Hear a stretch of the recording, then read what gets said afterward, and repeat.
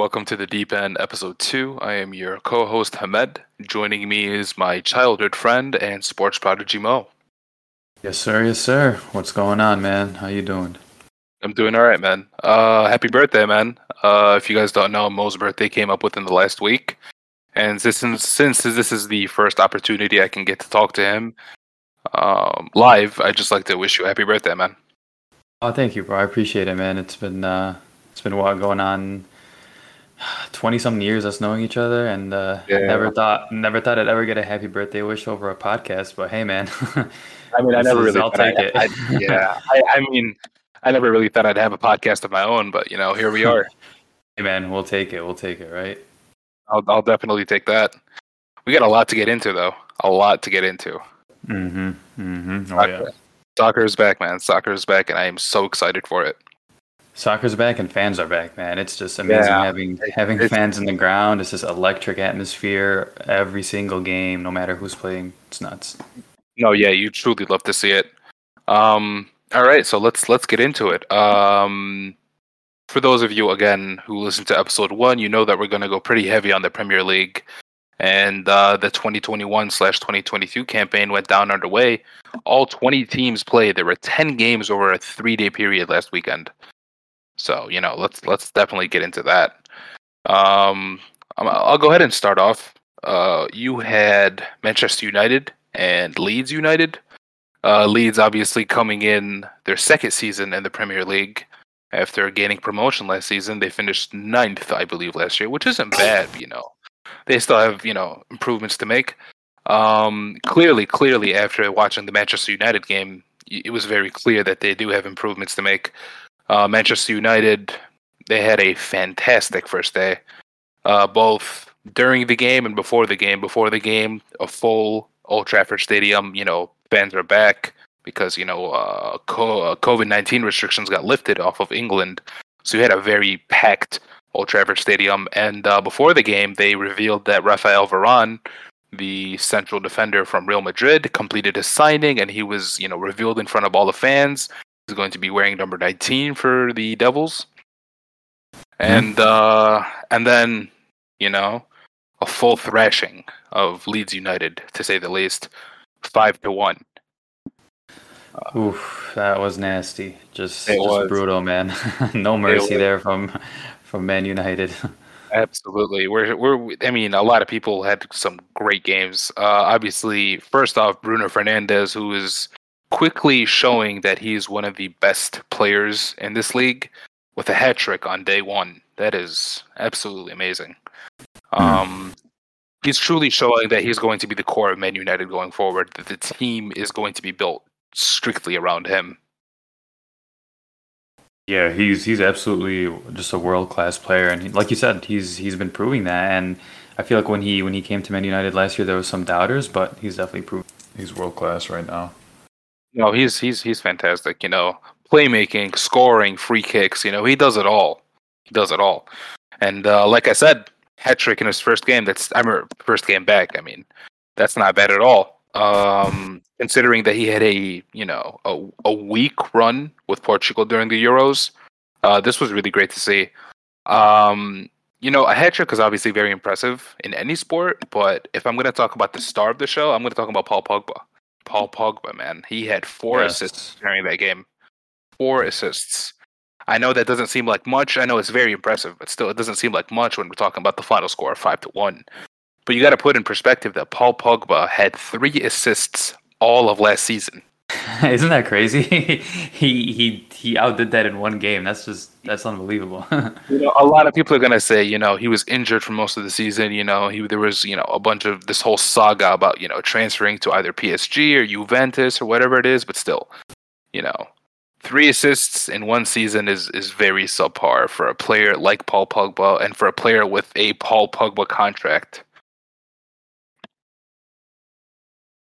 I mean, honestly, with the whole Paul Pogba thing, just real quick, people are getting on him, and I think rightfully so last year, bro, because like someone of his caliber and of his potential, he just wasn't living up to it last season.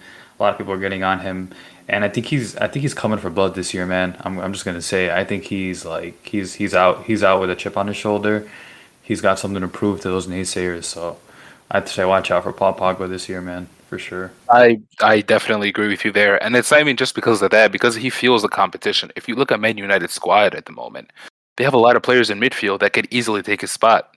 They have Matic, they have Donny Van de Beek, they have even Jadon Sancho, the newest signing for Man United. He could technically play midfield if they wanted to set up in that system. He has a lot of Oh yeah, competition on his hands, so he has to show out each and every week to keep that starting spot. exactly. Yep, that's true. The rest of the game was fantastic. Like I said, Bruno Fernandes hat trick, as previously mentioned. You had Mason Greenwood scoring. He's a really, really good youngster. He's talented, and he's he has future. He has potential to be the striker in under Ole's system going forward. He's fantastic. He's only going to grow better and better. You also have the Brazilian Fred scoring in the 68th minute, and Luke Shaw, who had a fantastic run at the Euros with England, continuing his amazing run of form. He also scored. And when it comes to Leeds United, Patrick Bamford, their striker, their star player, he disappeared under the spotlight. I've been following him for a while because I was really paying attention to Leeds since they got promoted. But Patrick Bamford is he needs to do a little bit better. He needs to do a little bit better to prove that he's one of the premier strikers of this league. Yeah, he had a decent year last year, I think, but like you said, he needs to. With being in the Premier League with this much competition, you just can't settle for being like an average player to stand out. At least, you got to you got to do something to stand out for sure. And who knows, man? Maybe this year he'll have a better run. Oh yeah, hopefully. You only hope for the best for players like that, especially for Leeds United, who they were truly a staple of the Premier League in the 90s and the 80s and stuff like that. And then they had a bad run of form in the 2000s, and hopefully they're here to stay. Moving on to the next game, you had Liverpool and Norwich. Norwich back in the Premier League. No offense to Norwich or their fans, but I don't think that they're here to stay. They last season they spent it in the Championship. The season before that was in the Premier League. They're what we call a yo-yo club. They're just bouncing between the second tier and the first tier, year after year. I don't see a lot of improvement for Norwich, especially under an aging Pookie, who is a fantastic striker, but again he's aging. Cantwell, he's okay, but he still has a realistic potential. When it comes to signings, they didn't sign that many players except for maybe Emil Buendia, and they loaned Billy Gilmore from Chelsea. Billy Gilmore is a very young player. He's very raw, but I definitely see potential for him to be a really, really great midfielder. And hopefully he gets the playing time that he deserves at Norwich because, he's definitely not going to get that kind of shot at Chelsea with their stacked midfield. Yeah, I remember you were actually honestly, man. I'll admit it. I didn't really know who Billy Gilmore was. I've heard of him sparingly, but once you told me about him and you were very high on him, I kind of just like went back and did some research and yeah, I just looked at his stats, looked at some of his skills, some of his passes, and yeah, he seems like he does have really good potential as a young guy. He's great. He's just very, like I said, he's very unrefined. He needs to hone his skills a little bit more, and this is the reason that he got loaned out. Because like I said, a stacked midfield at Chelsea, a club that's clearly looking to win now after winning the Champions League. You're not gonna really find a lot of minutes for him on the pitch unless maybe it's a cup game or maybe a game that isn't as important in the league. So him going to Norwich to get some serious playtime is going to do wonders for him, I'm sure. Yeah, definitely, man. What got me about this game was really funny. I know you're probably going to get to it, but um, Mo Salah, obviously, Mo Salah is great. Mo Salah he's an amazing player, but the fact that he broke a record for scoring in consecutive like week opening games, that's That's crazy to 5 years me. in a row. 5 years in a row, I believe. Yeah, no, that's an impressive stat. It is. It is. He's definitely one of the biggest players, not just in the Premier League. We're talking about like worldwise on a global scale. He's fantastic.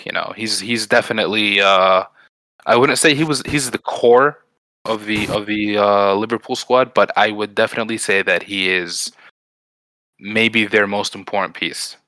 Because again, you don't really find wingers like him anymore. You don't find, speedy wingers who can also dribble and they have great accuracy when it comes to, shooting and, he passes. A lot of people complain that he doesn't pass and maybe that there were some issues between him and Sadio Mane last year because of, the lack of passing and chemistry between them.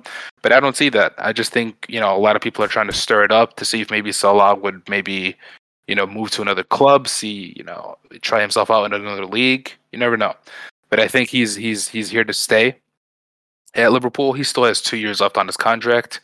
But Jurgen Klopp actually just came out today and said that they're currently in negotiations to extend that even further, which is always great news because I don't want to see him leave, to be honest. No, me neither. He's only been here for like maybe like 4 or 5 seasons, but I 5 years. still can't. Yeah, I can't picture Liverpool without him though. Even though he's not like a veteran by any means in like the Liverpool team, but I still can't picture Liverpool without him. And what was funny is when he scored the goal, the fans were chanting, the Mo Salah chant, running down the wing, Mo Salah, the Egyptian king, that chant. Yeah, They were yeah. they were chanting that, and he looked at them literally as the corner was being played in, and he like kind of like waved at them, and then he got the ball and he scored, and he looked back at them and kind of gave them like a bigger wave, and that's just one of those things where like when the crowd's involved, man, and like intensity's up, he's one of those players that he does not fold under pressure whatsoever. So No, I totally agree. This is why having fans back is such a great thing. The fans push you on. The fans, they motivate you. When it comes to an empty stadium, you're literally just relying on yourself and your own momentum to score or defend or whatever your role is on the squad. But when you have fans, then it adds an extra kick to what you really believe in or what you really think you could do. And this is a prime example of it. When you have Salah literally waving to the fans who are coming back to Anfield, or they were coming back to Norwich, because the game was played at Norwich. I'm sorry, but there was a section of Liverpool fans, having them cheer him on, and literally as the corner was being taken, him scoring. That's something magical. It's truly nothing short of magical for me. He even went on, like I said, he did score once, but he also had 2 assists, which is fantastic. yeah, again, it just goes to show the pure class and quality. And like you said, Norwich, they're a yo-yo club. There's not much they could do. They were outclassed by Liverpool. I mean, the game got off to a nice start. I felt like Norwich kind of had some opportunities to score, but once Liverpool kind of got themselves straightened out and they got a grip on the game, it was pretty much a formality at that point, I would say. Essentially, yeah. No, Norwich was great. Their fans did all they could, but again, quality. When it comes to squad quality, Liverpool is much deeper, much more superior. They have a lot more chemistry because, again, when you're relegated to a second tier, most of the players in your squad try to leave because not a lot of players are very open to playing in a second tier. You know what I mean? So Norwich they did have to sell a lot of their up and coming players or maybe their veterans, and now that Yeah, they're of back, course. Yeah. Yeah. they tried all they could, but again, simply outclassed by Liverpool. Moving on to the next game, we have Chelsea and Crystal Palace. I watched a good chunk of this game. Chelsea looked fantastic. I thought that maybe last season would be like, I wouldn't say a Cinderella season or a fluke, but things fell into place at the right time for Chelsea. But now it kind of looks like Chelsea are in it to win it, not just Champions League. We're talking about Premier League as well. They're selling a lot of their players. They're getting rid of all the dead weight, and they're making some great signings. And not just that, they're doing fantastic on the pitch. Thomas Tuchel, he's truly one of the best coaches in the world right now. Truly. They easily outclassed Crystal Palace 3-0. Not a great sign for Crystal Palace fans because they have a new coach in Patrick Vieira who took over for Roy Hodgson, who retired at Crystal Palace last season. Roy was a great coach. He's definitely a legend of the game, but if we're talking about results-wise, Crystal Palace hasn't really done much in the last 10 years, maybe. We're talking maybe a Yeah. decade worth of mediocrity, which is not really great. I just hope it changes Yeah. for them. Hmm. No, I was gonna say I hope it changes for them, under this new coach because Patrick Vieira is a very good coach. I wouldn't say he's a really good coach, but he was a fantastic player. And they definitely have some good pieces on that squad. They still have Wilfred Zaha, they have Kristen Benteke, they have their keeper Guaita, who is truly one of the best keepers in the league. But again, a lot of problems on defense, a non-existent midfield, if I'm going to be honest, and definitely no bench depth. If we're talking about bench depth, the only person that can be truly considered a impact player is maybe Aaron Townsend, and again, I don't think he's continuing at Crystal Palace for long. You never really know how these transfers go, but again, like Norwich, Crystal Palace simply outclassed by a superior club. They're being run very well. And to top things off, right after the Chelsea game, they announced that they signed Romelu Lukaku, who is truly one of the best strikers in the world at this moment, which is, the rich get richer, essentially.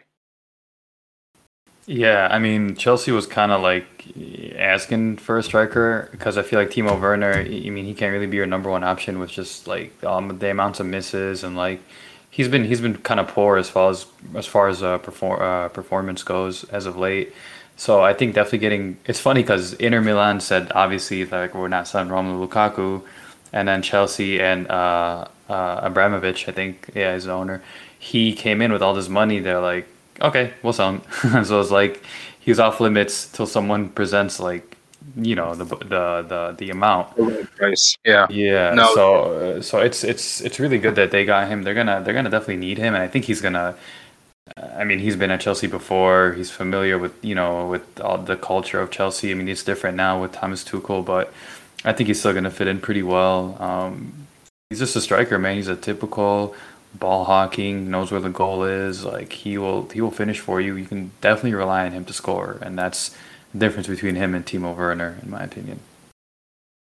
no, that's definitely true. I honestly can't even tell if it was Timo Werner or just the infamous Chelsea curse. Apparently, there's a curse on Chelsea. Like I think they haven't had a proper striker in the last maybe 7, 8 years, and they signed these world class names, but when they come to Chelsea, they don't really work out.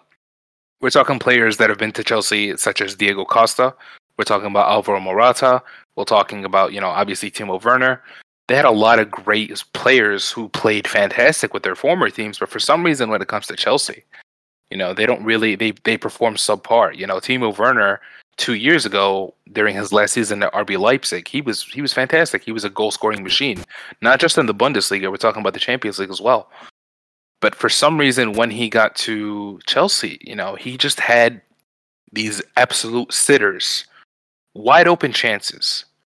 You could literally make a highlight video of the amount of times he had an open goal in front of him and he could not hit.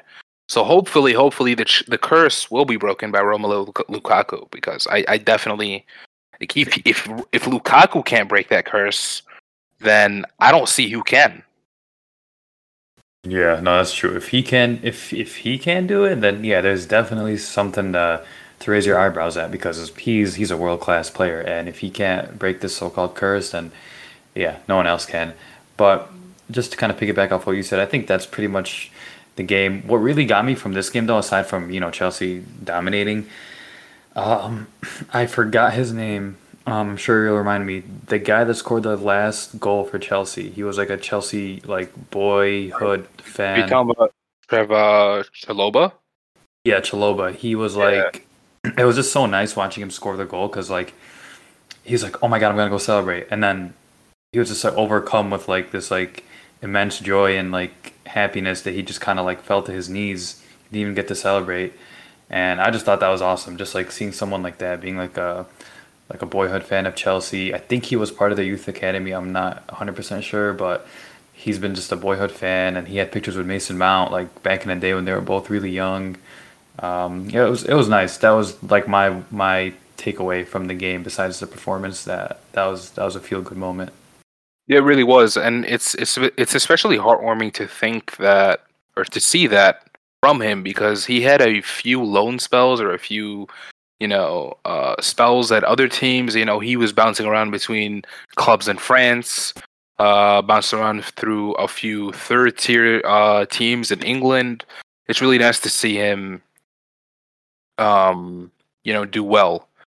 And just to finish off this little segment with Chelsea, the thing that I noticed the most that they barely played with their starters. If we're gonna look at the lineups, we're talking about players that didn't really get a lot of game time last season. So for them to win that easily, it's really great to see from Chelsea, knowing that when they're at full strength, they're going to be a problem in the Premier League. Essentially, as of now, I am considering them Premier League title contenders. Definitely. I'm not sure if they would, if that same thought applies to the Champions League, but I could definitely see them winning the Premier League title this year. Yeah, I feel like this season's just wide open. And to kind of transition to another team that might win it, people are probably going to call me crazy, but Tottenham, Tottenham and Man City played as well on Sunday. I think it was the only game on Sunday. These are two teams that I feel like obviously Man City is going to always be a favorite, but I think Tottenham can definitely turn some heads this year. I think Nuno, their coach Nuno, he's a really good coach. What he did with Wolves was awesome. Like he developed a lot of good players. He made them very competitive. And Harry Kane's kind of in question. We don't know what's going to happen with Harry Kane exactly yet. He's playing hardball. I personally think he's gonna end up coming back to Tottenham. I'm not sure, but no one really knows what's going to happen with him exactly. But as far as the game goes, it was kind of like both teams are going at it like a heavyweight fight. Both teams swinging. Jack Grealish, the new 100 million pound man, played today or on Sunday during that game. Made his debut for Man City. He was pretty underwhelming. I'm not gonna lie. It could be a lot of things. It could be the nerves from going from like a small-ish club like Aston Villa to a huge club like Man City. It could be a lot of things. First game, a lot of people don't perform in the first game. It's okay. Doesn't mean he's a bad player. I was just surprised. But Son, my boy Sonaldo, he's a beast as always. Without Harry Kane today or on Sunday, sorry, did his thing. He obviously scored the goal, but he was making dangerous runs. He was putting pressure on the Man City back line, which is arguably one of the best back lines in the Premier League. But Man City did have their chances though. Pep, I feel like Pep's been playing. He does this a lot. He plays around with the lineups a lot, and he kind of goes with like a unorthodox lineup sometimes. Absolutely. Yeah, and I think he kind of did that to his detriment today. I don't know. I just feel like what Man City are in need for right now is a striker. So if a Harry Kane were to come to Man City like a typical number 9 guy, like I'm going to be the striker, I'm going to be the Luis Suarez, that type of guy, we're going to get the ball in the net. If they can get that, I think that would make them unstoppable. But as long as Harry Kane stays at Tottenham and doesn't go there, I think Tottenham has a great chance of winning. I mean, I'm more of a Barca fan. Of course, everyone that's listening to this probably knows that already. I'm a diehard Barca fan. I don't really have a team in the Premier League, but if I did, it would probably be Tottenham, just because I respect the fact that they don't really go out and spend this ungodly amount of money on players. They kind of scout their players and they get decent talent. They don't break the bank. They don't get the Galactico signings. They get some really good players and they develop them, man. Like I kind of respect him for that, and I just love Son. I just love the way he plays. I just love how he is as a person. He seems like a great guy. So yeah, just because Man City lost this game doesn't mean anything. Man City could still go on like a 20-game unbeaten streak, but yeah. I totally get your point, and I agree with most of everything that you said. But if we're gonna talk about Man City, if they sign Harry Kane, I agree with you that they are unstoppable. I do not see anyone stopping them. But without Harry Kane, as fantastic a coach Pep Guardiola is, I don't see them winning the title this year. They'll definitely be in it until the last day, but I just don't see Man City winning the title or a Champions League this year if they don't have a true number 9. Because I watched that game very closely. um, when it was played. And both teams, by the way, they went with pretty unorthodox lineups. So if we're talking about the front three, we're talking about um, for Tottenham, you had a front three of Heung-min Son as striker, because obviously Harry Kane is still playing hardball while he tries to negotiate a transfer, most likely to Man City if he does end up transferring. You have Steven Bergwijn, who is a very speedy left back or left wing, who I love. I the second I found out that that guy was signing for Tottenham, I was very excited. He is truly one of the fastest players in the world for sure. He's very under the radar. He's very underrated. That's what And I mean. Like those are the type of guys that they sign. You know, that's why I like what I like about Tottenham. They'll sign those guys, and then those guys will end up developing into great players. absolutely, no, it's definitely just, I agree with your comment about how Tottenham doesn't really break the bank when it comes to signings, but under this new coach who is definitely a very hard worker, I could definitely see Tottenham doing some things even without Harry Kane. Um, when it comes to Man City, though, I have a lot to complain about. I don't know what Pep was doing last week when he chose the lineups. I'm pretty sure he went with Sterling at striker, and Sterling plays either the left wing position or the right wing position, depends on who's playing against him or who he's playing alongside. And then he went for Riyad Mahrez at right wing, which is that's fine. And Grealish, he was basically the central attacking midfielder, but again, it kind of like when as the game went on, it kind of felt like he transitioned into the left wing spot, which is something that Drake Grealish did often when he was playing with Aston Villa. But again, I don't see they looked lost out there. If we're comparing the front three of Man City compared to the front three of Tottenham, Tottenham definitely had an unorthodox lineups as well as Man City did, but they looked much better. Like Man City, they had a lot of shots. Not many of them landed on target. If we're talking about Tottenham, they looked dangerous. They looked really really dynamic out there against Man City.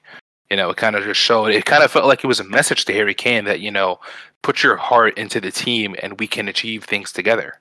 I know that they haven't won trophies in a very long time, to the point where it's become basically a meme. But still, Yeah, this is a very good squad. Regardless of where Harry Kane goes, if he decides to stay with Tottenham, I'm sure that they can definitely achieve something under this coach. If he goes to Man City, I could definitely see him winning trophies. But again, I would if I'm Harry Kane, yes, sure, I would love to go for the money, because guaranteed that if Harry Kane does go to Man City, he would definitely be the most expensive English player in the history of the Premier League. That title currently belongs to Jack Grealish, by the way. He is 100% the most expensive Premier League signing, or for an English player at least. And that brings a lot of pressure. Like I said, you said he was underwhelming during that game. He definitely was. He wasn't doing that fantastic. He even got stressed or nervous during the end. He got picked up yellow in the 90th minute, which is obviously very, immature or very strange of him to do. And it sucks for me because I had him in my fantasy team, to be honest, and that's a point I needed, in the tight race that I have in my fantasy league. Or technically in our fantasy league, I'm sorry. But yeah, no. Tottenham, not doing too hot in that. We'll get to that later, though. But definitely, yeah. But yeah, no. Like I was saying, Tottenham, they looked fantastic out there. They even revealed, their new signing got some minutes at the end. Christian Romero. I think he's going to do really well under Nuno. Nuno is very, very famous for developing players that are not world class, and he makes them into something decent. If we're talking about Wolves, he made Rui Patricio. I know he's a starter for Portugal, starting keeper. I mean, but still, he made him into a very great player, and Patricio loved him. He really did, to the point where the second Nuno left, I think it was a week after Patricio left, and he went to Roma to play under Mourinho. If we're going to talk about other players that thrived in the Wolf system under Nuno, we're talking about Ruben Neves, we're talking about, Moutinho, we're talking about Adama Traore even. He all three of those players did really well under his system, and I'm sure that Son will replicate the results that Nuno is expecting of him, because he's a great player. He's one of my favorites in this league, definitely. All right, so I think we covered everything in that game. So going from two teams that might win it to two teams that probably aren't going to win it at all.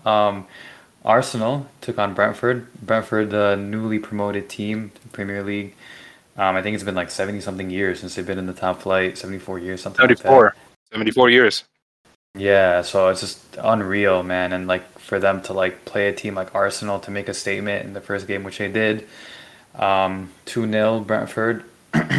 um, yeah, I just think from this game, it's more of like, yeah, Brentford won, but I feel like it's more of an Arsenal loss thing. Arsenal's been in shambles like since the past season for sure. Since Um, pretty much since Wenger left, essentially. yeah, so since Arsene Wenger, people were calling for his head on a stick, man. Like literally, people did not want anything to do with Arsene Wenger. Same thing with Unai Emery. He got in.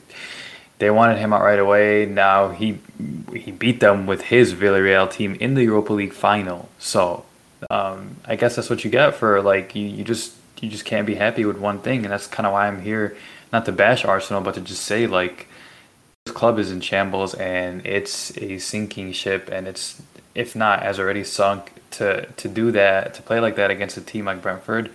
Yeah, Brentford was like they wanted to take the game to Arsenal, and they kind of did, but. I think it was the first goal. It was a poor defensive clearance by one of the Arsenal defenders. I'm not sure who it was. Poor, I'm pretty sure I have that for you. might have been Pablo Mari. It was Mari. It was Pablo Mari. Yeah, it was a bad clearance. It kind of came right to the guy. Aaron Leno should not be getting beat near post like that. If you're a keeper Absolutely. of his class, you know, you should not be getting beat near post like that. Yeah, the guys they just looked awful. Their defense looked bad. Yeah, It did. they didn't have Lacazette or Alba playing. I get it. It's two of your best players, but still you gotta show up to play. And I think that's where it stems from. Every game Arsenal plays, it's like we can always say this. It's like they don't show up ready to play. It doesn't seem like they even want to play, which is has to fall on Arteta too. And I don't want to be a whole like Arteta out, you know, Arteta in. I'm not an Arsenal fan. I don't really care that much. But from what I'm seeing is I don't think that guy's doing a great job. And I think if you're an Arsenal fan, these are horrible times. These are just it's terrifying, like seeing your team go down like this. And you know, I don't know. All I'm gonna say is I'm just glad I'm not an Arsenal fan because it's miserable right now. It's terrible. It is. It is. Arsenal has a lot of. They have a lot of problems. If we're talking about coaching, I'm not exactly ready to kick Arteta out of the club, but for as long as they wanted him for more than a few years now. You know, they called him a offensive guru. He was Pep's prodigy. He's going to, form the next great culture of the Premier League when he coaches Arsenal. I have not seen that yet. And like you mentioned, yes, they had a lot of players, not just Aubameyang and Lacazette. They had a lot of players that didn't play, but at the same time, the players that were available are players that Arsenal fans swear by week in and week out, whether it's social media or, the famous TV program or AFTV. You had players like Emil Smith Rowe, you had players like Bukayo Saka, you had players like, you know, uh, Rice Nelson. They had a lot of great youngsters on the pitch. And And by the way, all these players, Smith Rowe, who they gave the number 10 to, is yeah, not playing yeah, like a number 10. he is definitely not worthy of that spot yet. I'm not ready to write him off, but I have no idea what they were doing when they announced that decision. I think the previous number 10 was Mesut Ozil, and Mhm. that's a player they basically kicked out of the club. No one really knows why. A lot of people are assuming it's because of his stance against China, and again, there's obviously business relationships between the Arsenal team and I guess Chinese sponsors or whatever it is. Yeah. A lot of people are assuming that that's basically the reason that he left. I'm pretty sure he plays for Fenerbahce now in Turkey. I'm not sure exactly which Turkish team it is, but I am sure it is Turkey. For them to take that number 10 spot from such a great player, he's definitely one of the all-time greats when it comes to the actual midfield or playmaking midfielders at least, to Emil Smith Rowe, who is, again, he has a lot of potential, but he is definitely not a number 10. Not at the moment. A lot of players on that squad, if they have the right development and if they have the right playing time and all the right opportunities, these players are going to be world class. Everyone saw that this summer with Bukayo Saka when he was playing for England. Everyone saw that with, people who watched maybe Gabriel Martinelli during the Europa League, people who watched Emil Smith Rowe in the Cup games last season. They have a lot of great players, but they're very young, they're very unrefined, and Arsenal is defending or depending heavily on them, like to the point where they're literally not making any signings. And then when you do see Arsenal make signings, you kind of scratch your head because, like, if we're gonna go back to maybe 2 years ago, we're talking about what? We're talking about 72 million for Nicolas Pepe, who is definitely not earned that contract 100%. That guy he's speedy. He's a pace merchant. He knows how to run. He doesn't really know how to do much else. We're talking about Willian, who came in from Chelsea. Willian. He's a great player, but again, I have no idea why they would sign him at that position. We're talking about players such as, as recently as Ben White. Ben White was he was a defender, a central defender for Brighton, and Brighton was known for their fantastic defense last season, and they're still known for that fantastic defense. But to dish out £50 million for Ben White is truly a big question mark. He played that first game, by the way. He ended up playing that first game, and again, he looked. Couldn't even tell. He looked okay as a defender, but still, regardless of what you're doing, you're still playing for Arsenal. Arsenal has problems in every aspect of the club. We're talking about ownership. We're talking about coaching. We're talking about players. We're talking about signings. We're talking about the fans. A lot of players, or I mean, not a lot of players, a lot of people are convinced that Arsenal definitely has the worst fan base in the Premier League.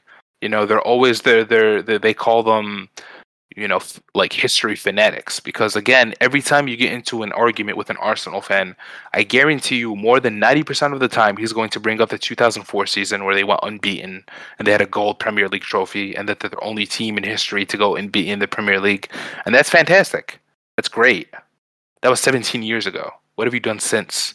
We're talking about a squad that hasn't been to the Champions League in 6 years. Yeah, and it's been it's a far cry from the Thierry Henry and Robin van Persie days. Those days are long gone.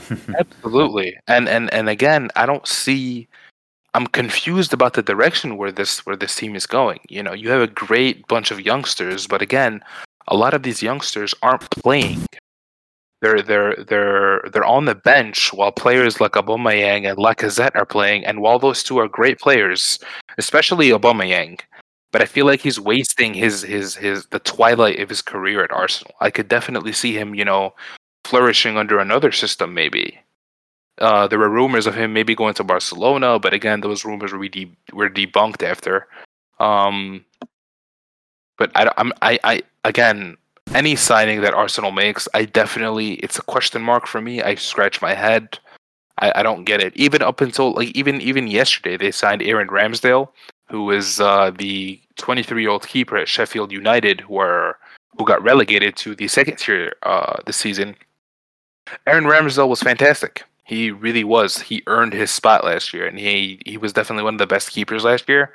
Unfortunately, the rest of the squad couldn't help him out, but him as a player himself was great. But still, why sign Aaron Ramsdale when you have so much faith in Bernd Leno? What's the deal there? Like, who plays now? Yeah, I don't know. I think the whole Ramsdale thing, and they threw a lot of money at him too. They signed for like £32 million. That's hefty. That's a hefty price tag. That's a lot for Mr. Relegation. I mean, wherever he signs, seems that his team gets relegated. I mean, it's not his fault. It could be his fault. Who knows? But I think Arsenal, this is just further proof that Arsenal, there's no hope for this team unless you got to change the ownership. Stan Kroenke's got to get out. I mean, he hasn't been making any type of good decisions lately. They got to get some new ownership. That's where it starts from. Starts from the top. If they don't get new ownership anytime soon, I think they're gonna stay like this. Unfortunately, Arsenal is one of the clubs that you want to see do good because as a kid growing up, you like the Terry Henry, the Peter Cechs, the Robin van Persies, the Perez, all those guys. Like you liked a lot of those teams growing up, but it's just a shame, man. It's a shame that the club's in this state right now. They're just lost. There's literally no other way to put it. I feel like they're just lost. Um, but yeah, no, like I totally agree with you. If things don't change quickly at Arsenal, you're gonna see the fans arguing at on social media on how great the 2004 season was, or how their players are much better than anyone else's. But again, that doesn't translate on the pitch. Um, Piggybacking off of that, if we're going to talk about a team that's definitely going to struggle going forward, and I hate to say this because this comes at a personal expense to you. You know it's coming. I You know. know it's coming. Uh, Barcelona. La Liga. I've never seen a player leave that would result in an entire league suffering. That's Mhm. that's that's that's historic. When Ronaldo left Real Madrid, a couple years back to go to Juventus, everyone said, yes, he's a big loss to the league, but at least we still have Messi. That is definitely not the case anymore, because I am talking about Barcelona unable to re-sign Messi to a new deal, and him subsequently signing with Paris Saint-Germain, who I guess they're playing career mode in real life with the money that they have. I don't know how this is flying. Essentially, yeah, that's how it is. But just because I don't want to get too biased and like get too emotional here, but literally, I mean, I was in this state where I was like depressed. Like I didn't even want to go out. Like this is sports. I don't know Lionel Messi. He's not part of my family. I don't know him in any way. But him leaving just because I've been watching him since like God knows how long now. Mhm. Him leaving just killed everything for me. Like my day was ruined. I didn't want to go out. I didn't want to talk to anyone. It was just one of those things where I knew it was gonna happen, but I didn't know it was gonna happen like this. And then I like Laporta, our new president, or I like him a lot. But for him to come out and say no one's bigger than the club, I don't know about that, man. I'm pretty sure Lionel Messi's bigger than the club because he essentially is the club, and he's been the club for a good ever since Luis Suarez left. Ever since you guys bogusly sold Luis Suarez for pennies and some nickels to Atletico Madrid. Um, so that made me a little upset too. I like him though. I love the new president. He's miles better than Bartomeu. Bartomeu was a total disaster, and Bartomeu was the reason why all those players were in contracts like they were, and they couldn't take pay like they didn't want to take pay cuts. I guess not all of them could, and Messi couldn't get his pay. He said I was willing to take like 50% of my salary off, and they still couldn't afford me. And he started crying like that's how bad he wanted to stay, bro. Like this guy wanted to do anything to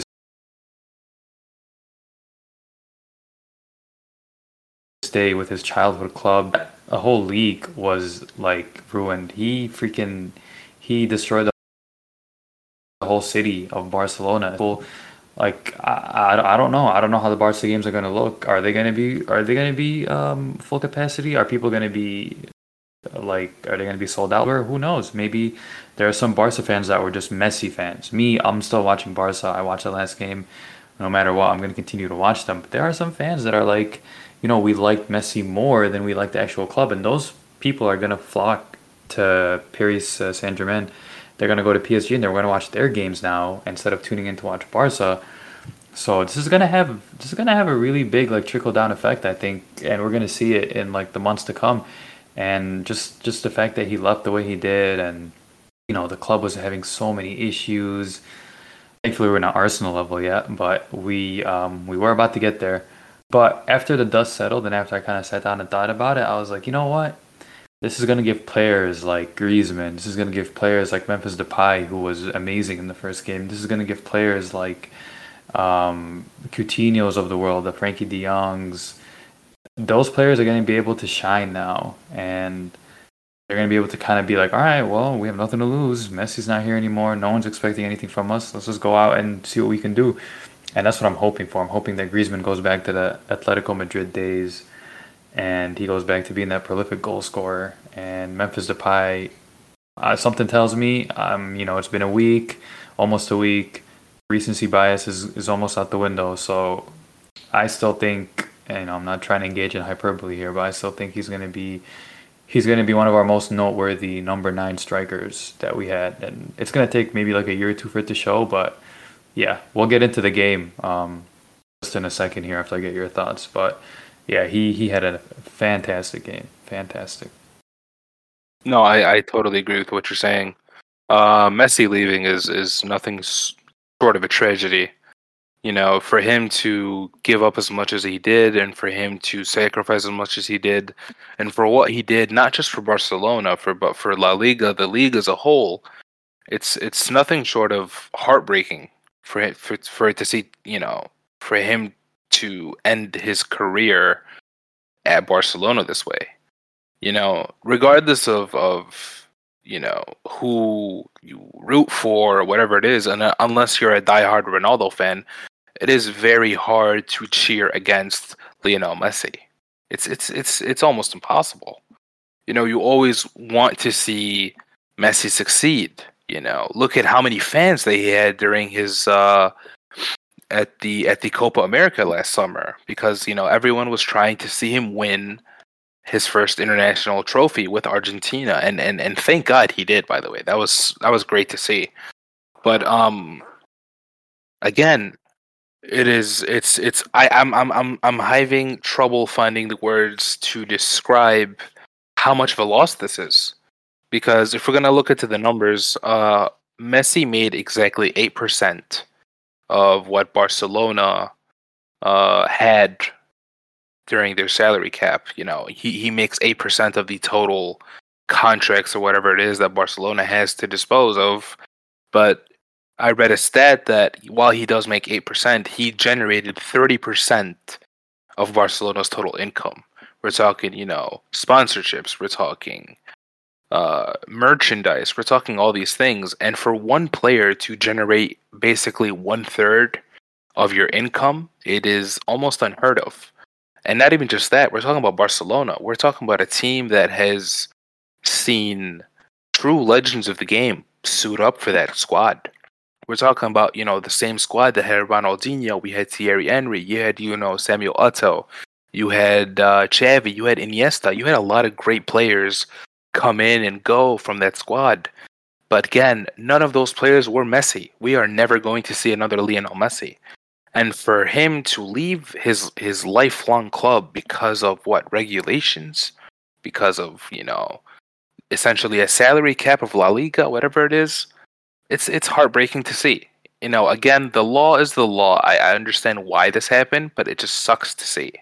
I remember seeing the news, and for those of you who don't know us personally, Mo and I, we always exchange breaking news together, whatever it is. I was actually driving to work, and I saw the notification, from Barcelona that they officially announced that they're not going to re-sign Lionel Messi. Again, don't text and drive, obviously, but again, right when I saw that, I was driving, and I remember parking and texting you and letting you know, just before you read it anywhere else, I'm just letting you know right now, Lionel Messi is not going to be returning to Barcelona. And Yep. and honestly, I remember going after work. I met up with some friends, and we usually talk a lot of soccer together, and it's crazy. Everyone was shocked. We are not used to seeing Lionel Messi in another shirt. Seeing him unveiled at PSG in that number 30 jersey it felt like something out of the Twilight Zone. It just did not. Yeah. It felt photoshopped. Like I see it happening in front of me, and a part of me is saying that it feels fake. No, it like you said, it feels like career mode on FIFA. And what also made my heart sink to my stomach is that number 30 was the first number he wore at Barcelona. And that's what got me too. Like, damn, we're gonna see him wearing a number 30, but not going to be wearing it for us anymore. He's going to be wearing it for another team. And not to say I'm going to hate PSG. I'm always going to cheer for Messi. I'm always going to want him to win a Champions League and win everything. But if we somehow meet PSG, I'm gonna wanna whoop their ass. Honestly, I'm gonna want us to win. I'm gonna want us to win in a big margin. But let's be real, with Mbappe and Messi playing, just that, even if just them two play, Neymar doesn't even have to play. We're still gonna get thrashed. But if all three of them are playing, might as well just simulate to the end of the game at that point. Essentially, honestly, and you're just talking about the strikers on that team. If you want me to go ahead and name the rest of the squad, we're literally going to spend another half an hour talking about how each player, both players that are at the club currently and players that recently just signed for the club, are great players. They are impact players. A few notables, we're talking about Donnarumma, who was named the best player at the Euros because he was fantastic, kept a lot of clean sheets, saved Italy more than a few times. We're talking about Sergio Ramos, who is essentially one of the all-time best defenders. I hate Real Madrid with a passion. I do. Anyone that knows me truly knows that I really hate Real. But I'm not going to deny that Ramos is definitely one of the best defenders out there, both today and all time. We're talking about Gini Wijnaldum, who is definitely one of the best players over at Liverpool. We're talking about Ashraf Hakimi, who is in my eyes the most volatile player. He definitely has the most variety at what positions he can play. We're talking about a player that essentially started off as a right back, but again at Inter he showed us that he can also play as a right midfielder and a right winger. He played at both positions several times for Inter, whether it was due to injury troubles for other players or a tactic that Antonio Conte wanted to use last season. So it is crazy what Paris Saint-Germain has done. Like I said, it feels like career mode. It definitely feels like they're playing career mode. I'm not sure how this goes. I'm not sure how they made all these signings under the financial fair play regulations. I'm not going to get into it. I feel like it's a little bit unfair. But again, if you can't win the Champions League with this squad, this is a clear sign for Kylian Mbappe to leave. Yeah, no, definitely. If they can't win with this squad, there's some serious issues, and Kylian Mbappe probably will leave. But just to kind of move back to the whole La Liga thing, I'm just gonna go through the Barca game real quick. All right, so Barca, Sociedad. Sociedad's a team that usually gives us problems, a lot of problems, but they were missing a decent amount of players. Alexander Isak, their forward, he usually gives us a lot of trouble. We struggle against him. Those fast players, him, Iñaki Williams, those players with pace really struggle against our defense that seems to be walking on crutches all the time. So going to start with the lineup here, going to go through it, and going to give ratings, actually. I'm just going to give each player kind of rating 1 out of 10. So let's start with Norberto Neto in goal. Obviously, Ter Stegen's injured. We've been ravaged by injuries as a team. Neto in goal. I mean, he did well. I mean, he let in a couple goals, but they weren't his fault. So I'll give him about a 7 out of 10. You had Serginho Dest at right back. So the defense essentially is Dest, PK, Eric Garcia, the back three. The man we got from Man City. He was a La Masia product as well. That's awful. I'm sorry. Yeah, well, three is tough. Well, it's bad, but at the same time, I mean, Umtiti, God knows when he's going to even play, if he's even going to play. Sergio Roberto, I'd rather have Serginho Dest playing, honestly, and Eric Garcia. It's just it is what it is. And then Jordi Alba, sorry, at left back, I forgot about him. So I'll go through just quick ratings here. So Dest, he did okay, nothing remarkable. He was fine. He was making some nice runs. He had an assist, or I believe a hockey assist to a goal. So I'll give him an 8 out of 10. PK had a goal, so he automatically just gets a 10 out of 10 just because he scored. Because knowing PK, I mean, him laboring up the field for a free kick is enough work for him. Jordi Alba, he's always solid. He gets a 9 for me, no matter what he does. You can always count on Jordi Alba. Eric Garcia was okay. He had some nice touches. He covered his area pretty well. Him and PK were the two center backs. He did all right. Give him about a 7. In midfield, you had Sergio Busquets, who is now the captain ever since Messi left. Pedri and Frankie De Jong. Pedri, I just love that kid so much. He's always going to get a 10 out of 10 in my book, unless he does something horrible, which he did not this game. So he did well. He gets a 10 for me. Sergio Busquets, pretty decent. You know, it's kind of run of the mill for him. He controls the midfield pretty well. He's a little slow. Sometimes he's slow on the ball. He gives it up sometimes. I'll give him a 7. And Frankie De Jong, solid all around player. I'll give him a 10 out of 10. And then, well, the forwards are just, Memphis and Lord Braithwaite, Martin Braithwaite, who has who scored. Not only did he score, but he scored for the first time since like 2019 or something like that.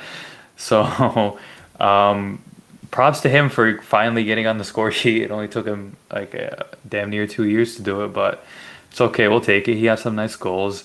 And this is what I mean by Messi leaving. I mean that players like him might who knows, might come into form. No one really knew much about him before he came to Barca and why we got him.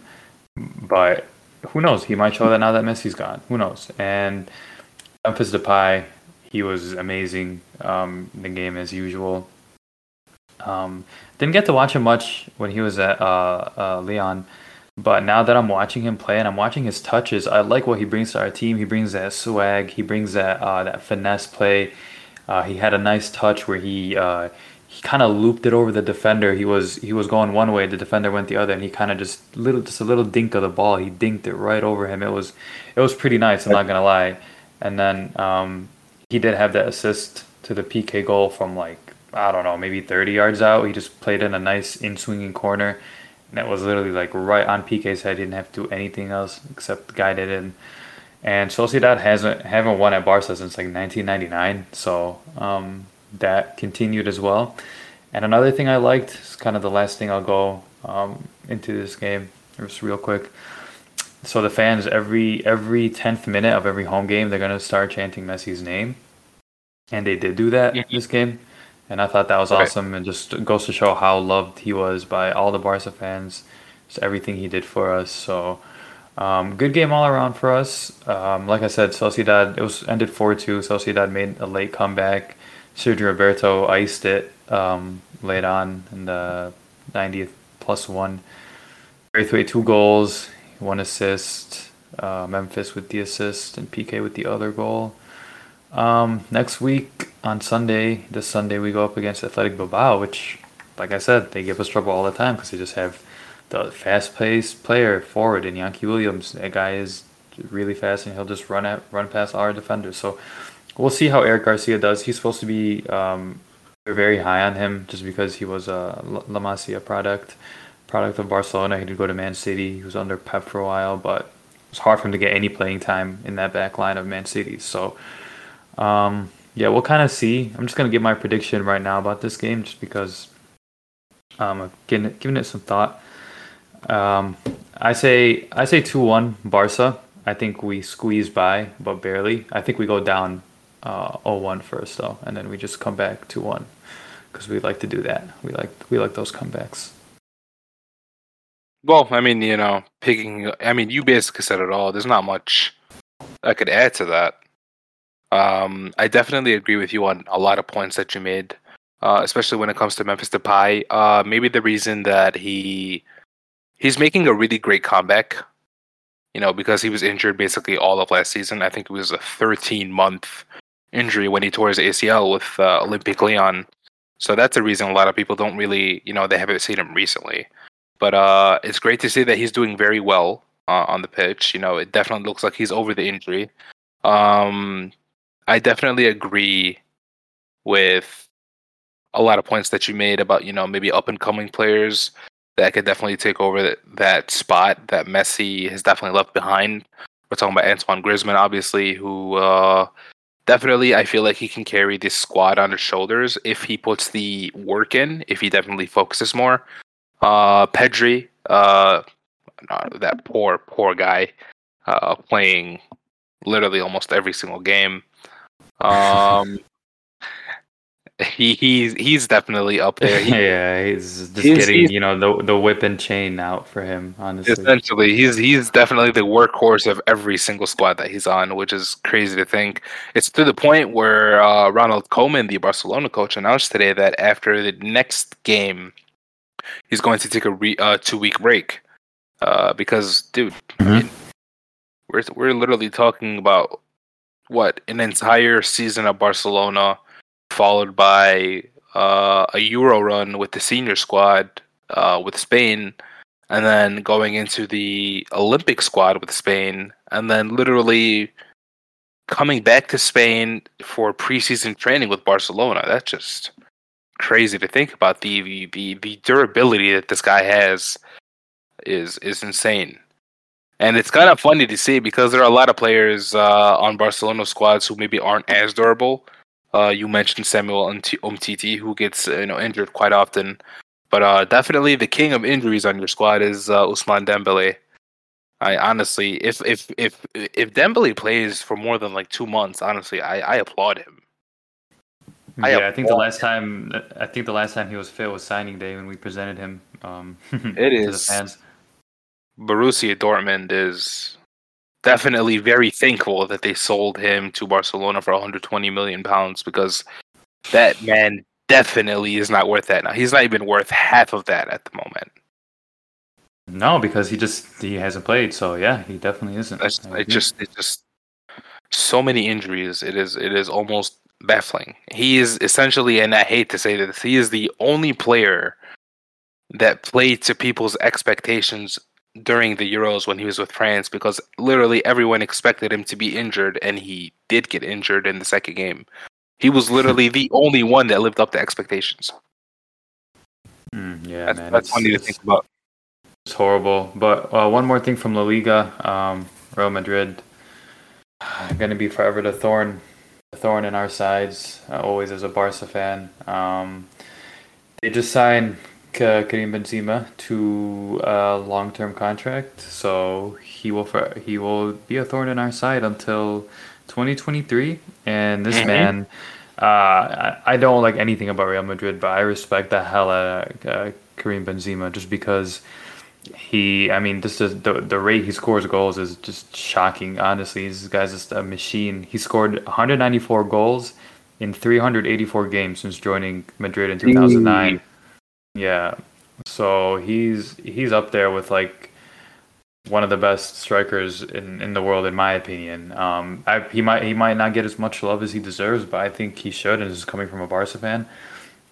He's probably like there's a couple players on that squad I really like, and you know, I hate to admit it, but Benzema is definitely one of those guys. But yeah, He that was definitely is. What's most impressive about him is that he doesn't really have like an outstanding quality. Like he's not exactly world class at any trait that he has. He's world class at scoring goals, yes. But is he like extremely fast? No. Does he have like a lot of strength? Is he known for his strength? Nope. Is he known for his accuracy? Maybe, not really. Is he known for his his shot power? Also no. But he gets it done. Week in, week out, he's definitely carrying that Real Madrid squad on his back. And that's very impressive to say because they have a lot of great players on that team. Obviously last season they had Sergio Ramos, they had Rafael Varane, they had Tony. They still have Tony Cruz. They have Luka Modric, who is again, no way around it. He is a former Ballon d'Or winner, which means he was the best player during that year. I still disagree with that award, but it is what it is. They have Eden Hazard, who again he was definitely one of the best players in the world when he was at Chelsea, but since he went to Real Madrid, a lot of injury troubles. They have a lot of great young players that coming up as well. They have Vinicius Junior, they have Valverde. They have a lot of great squad players. But again, Benzema is most definitely the star of that show, and it's very impressive to see him, still scoring goals. Um, but yeah, no, I agree with you. Real Madrid is definitely going to be a thorn in Barcelona's side. Atletico Madrid also winners. They did win the La Liga last season. I honestly could see them repeat. I could see them repeat. Real Madrid, they have a lot of great players, like I said, but again, a lot of transition, especially on the defensive end. Like I said, Rafael Varane is gone. You have Sergio Ramos who is gone. The replacements are who? Nacho Fernandez, David Alaba, who came in from Bayern Munich, Militao. Militao. They're good players, especially Alaba. Again, because of my bias towards Bayern Munich. But again, Alaba is getting up there in age. And it's not even just that. During his last years at Bayern, he honestly didn't really play the central defender role. He was definitely coming up with the strikers and the midfielders, joining the attack as much as he could. That's not going to be asked of him at Real Madrid because, they obviously have a lot of great players who already are part of that attack. But just, I don't want to dwell too much on that. Speaking of Bayern Munich, let me go ahead and get into what Bayern Munich has done this season so far. We've played one league game against Borussia Mönchengladbach. We ended up tying that game, as per usual. We always start off slow for some reason in the Bundesliga, but we always end up winning. I don't know how, but I'm very glad to see it. I think we've won Bundesliga 8 years in a row now, so we definitely have a monopoly on that squad. I'm not really going to put any blame on the tie because, like I said, I'm used to slow starts, and there's going to be an even slower start because we have a new coach in Julian Nagelsmann, who is the former RB Leipzig coach. Our former coach, Hansi Flick, accepted a position to coach the national squad of Germany after Joachim Low retired, or he left the squad at least. Robert Lewandowski scored in the 42nd minute. It was fantastic. It was definitely a curler. It was a great he was a great build up. And man, Lewandowski continues to wow people. 33 years old today. Happy birthday to Robert Lewandowski. But still, in my eyes, definitely the best striker in the world at that moment. Definitely not enough again to win against Borussia Mönchengladbach, but still a very long season. We also played the German Super Cup or the DFL Super Cup against Borussia Dortmund, who are definitely our arch enemies.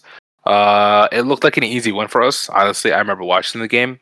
I remember Robert Lewandowski scoring in the 41st minute. Definitely a great strike from him.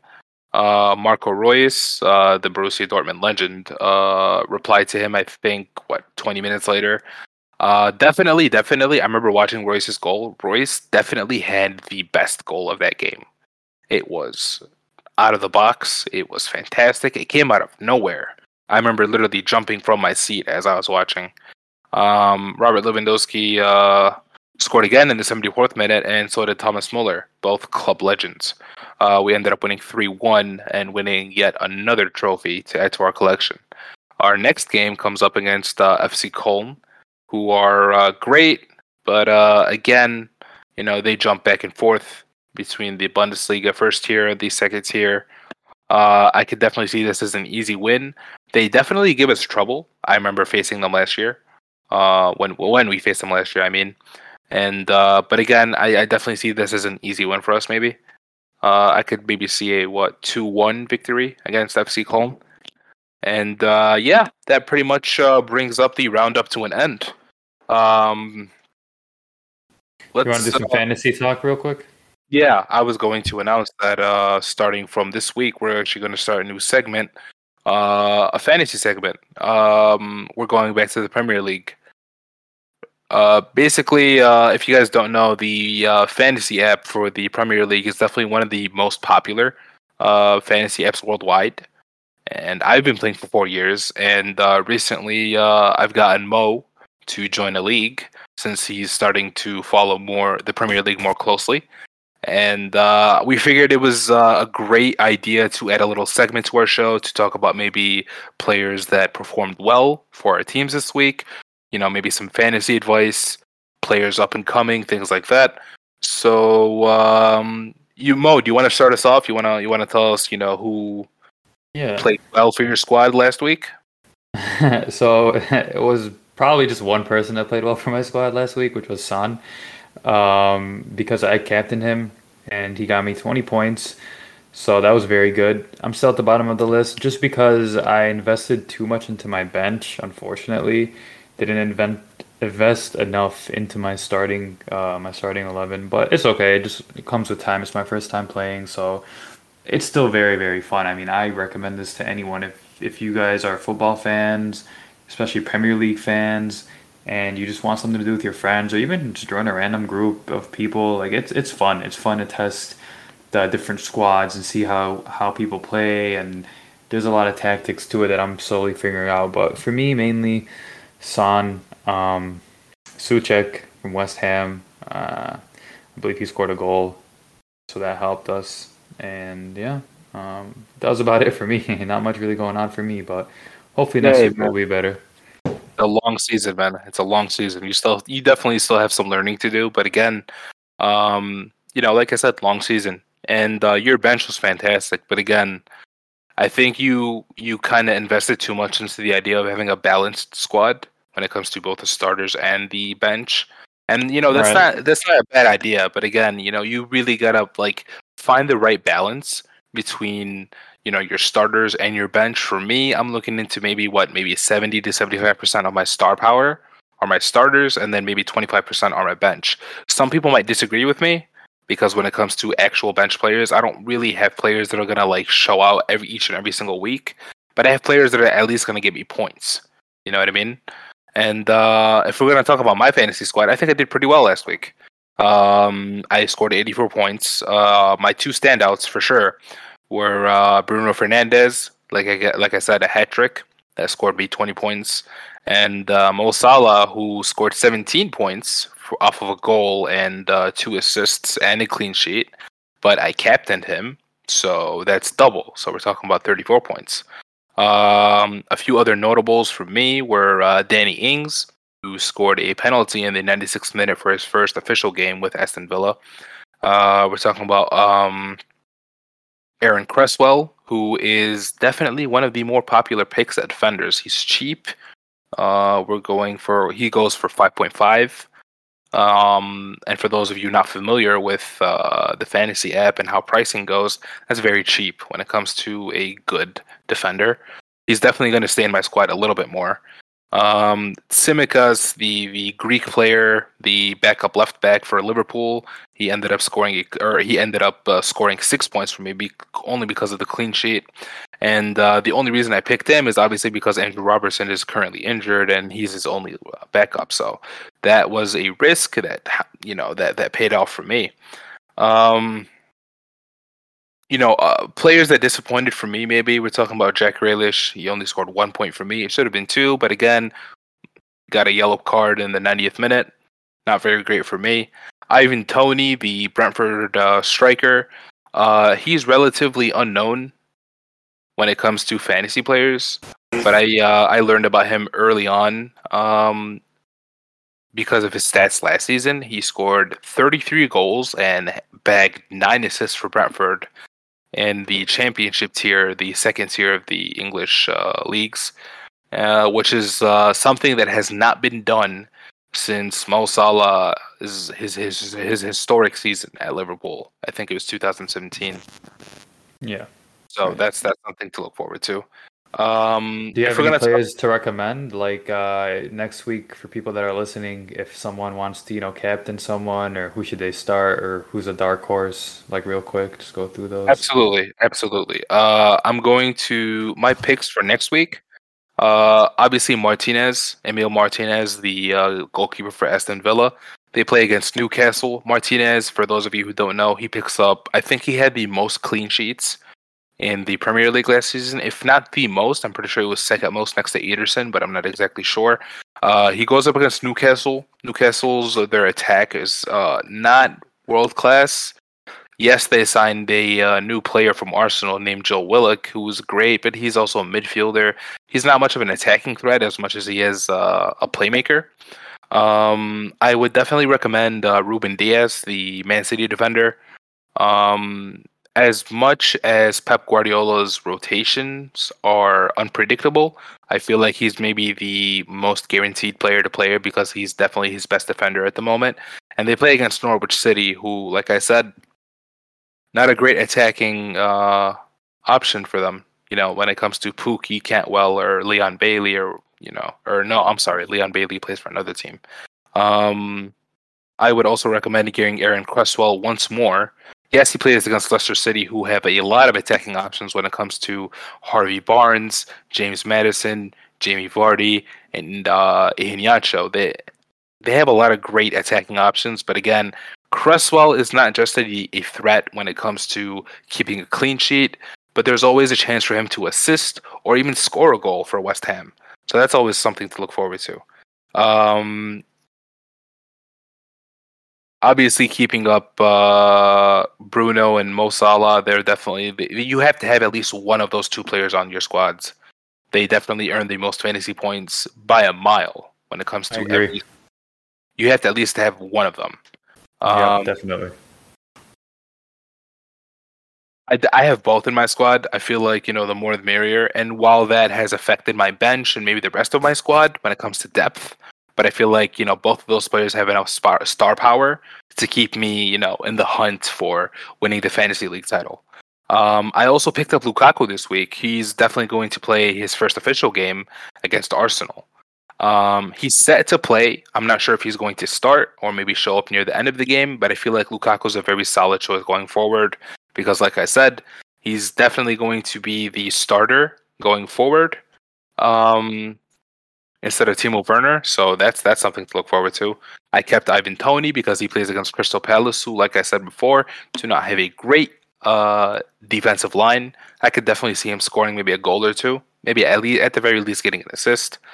A very underrated player that I would recommend to players to get are Basuma, who plays for Brighton, and Ismaila Sarr, who plays for Watford.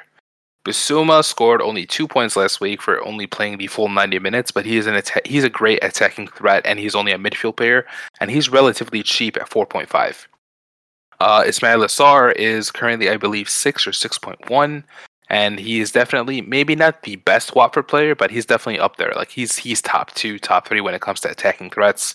And he plays against Brighton, who, yes, they do have a great defensive line, but again, they're not perfect. You're not going to keep a clean sheet every game. That's basically it when it comes to my fantasy picks.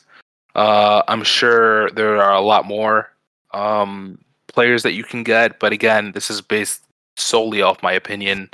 When it comes to who I'm going to captain, for me, it's between Bruno Fernandes and Mo Salah. But like I said before, I'm leaning towards Bruno, only because Mo Salah and Liverpool play against Burnley, who have a very annoying defense. To the point where, if you look at the stats, Mo Salah only has 1 goal in their last 7 matchups. That's tough. I need the points. It's still early in the season, but I don't want to fall too much behind. Bruno Fernandes plays against Southampton, who they're a decent squad overall, but again, I feel like Bruno Fernandes is much more of an attacking threat when it comes to playing against an easier defense, I guess. So I think I'm going to go with him against Southampton. Okay, yeah, that sounds good. I mean, I'm kind of just learning the ropes here, so I'm just gonna do a lot of experimenting and stuff. But I mean, I hope you guys really like that segment. That's something we're going to continue to include in our podcasts to come, hopefully. So if you guys do like it, let us know. We'll be tweeting out whenever we release episodes. So we'd like some feedback. If you guys liked it, what you guys liked, if you guys didn't, what you guys didn't like. That way we can improve on it for next time. Yeah, but I think we covered everything. Unless you have anything else you'd like to go over. No, not at all. Just going to do a little social media plug. You can follow us on Twitter at the Deep End PD. You can send any questions, any concerns, any comments that you have about the podcast, anything that you'd like to see us talk about, any questions that you'd like answered. Again, that is at the Deep End PD. Other than that, no. I think this was a great episode. We're going to double up very soon and release next week's episode for next week's games also relatively soon. Until then, this was Hamed and Moe breaking down everything in the soccer world. All right, see you guys next time.